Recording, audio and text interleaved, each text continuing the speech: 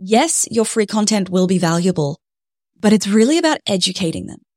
And when people ask me how to build hype in a launch, I actually tell them it's not about building hype.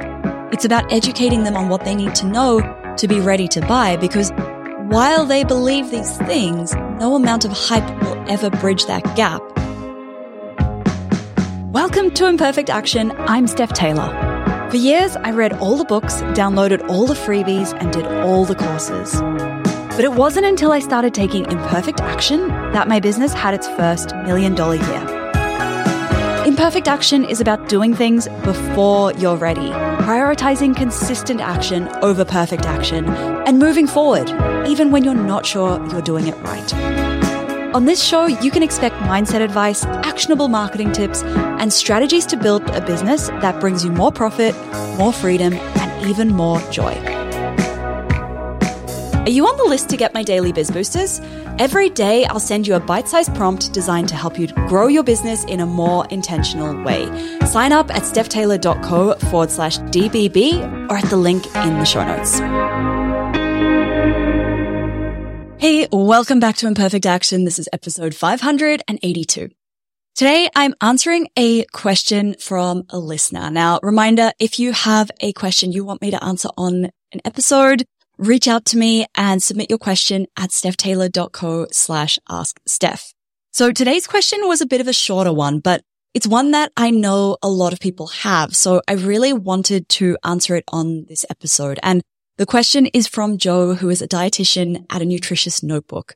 And the question is, how do we structure a long form piece of content that converts into sales?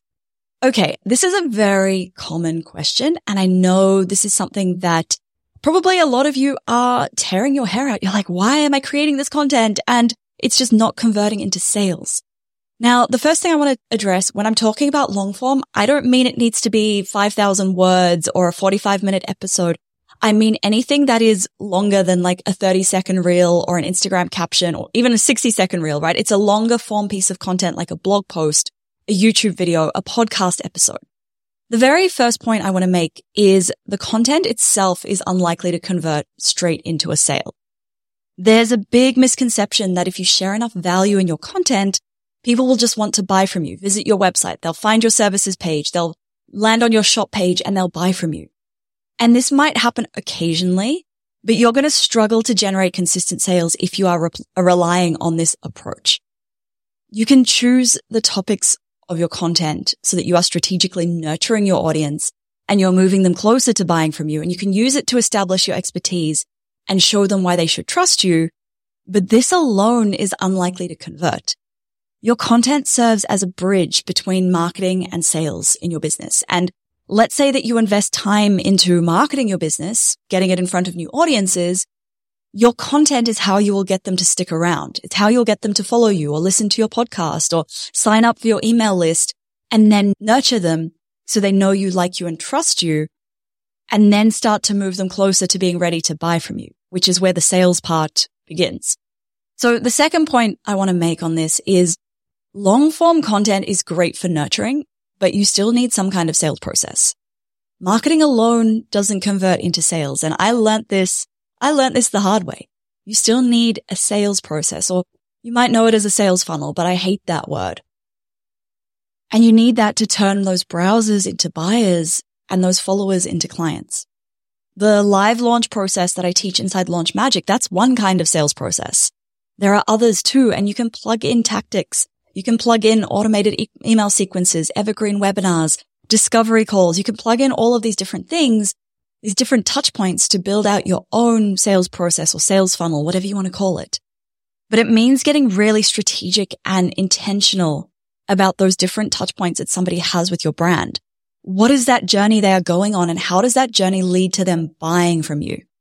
Rather than hoping that they like your content and then decide, oh yes, I am getting a lot of value from this person, so I'm going to go and maybe check out their website and buy.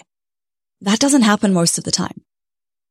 The third thing I do want to point out here is when you are structuring your long form content, how are you using it to bridge the gap between where they are now and where they need to be ready to buy?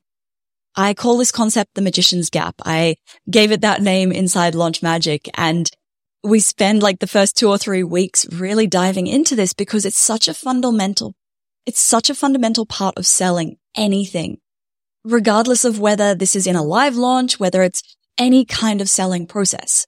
And what it really is I mentioned before that you can use that long form content to strategically move someone to the point where they are ready to buy from you. And, right now where your audience is, there are a bunch of things that they believe to be true. And for as long as they believe these things to be true, they won't buy whatever it is that you are selling. For example, with the podcast launch plan, my product where I teach you how to launch a podcast, for as long as somebody believes that it is too late to start a podcast, they are not going to buy my podcast launch plan. They're not going to take any action to start their podcast. So I need to show them in my longer form content why it's not too late for them to start a podcast. Another example with Launch Magic, where I'm teaching live launches, a big hesitation or big belief that they have is I need to grow my audience before I can launch. So for as long as somebody believes that they need to grow their audience before they can launch, they're not going to take action to launch, and they're definitely not going to buy Launch Magic. So when you start to look at it this way, you realize content marketing isn't just about adding value to your audience.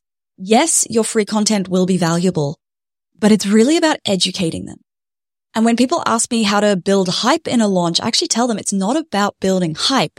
It's about educating them on what they need to know to be ready to buy, because while they believe these things, no amount of hype will ever bridge that gap until they realize, oh, it's not too late to launch a podcast.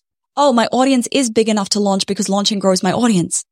Until they believe these things, until they understand these things, no amount of hype is going to sell to them. Okay, next point is when you are structuring long form content, how are you using it to build your authority and build trust with your audience? Because a big benefit of long form content is that it can position you as that expert and show your audience why they should trust you, why you know your stuff. And that doesn't mean speaking in jargon and making it super intellectual, super complicated. It's actually the opposite. It's taking really complicated topics and making them accessible. Now, sharing your personal stories, client case studies, insights, opinions, topics, things that people aren't talking about, these can all really help to position you as an expert or an authority. And you can also get it really horribly wrong.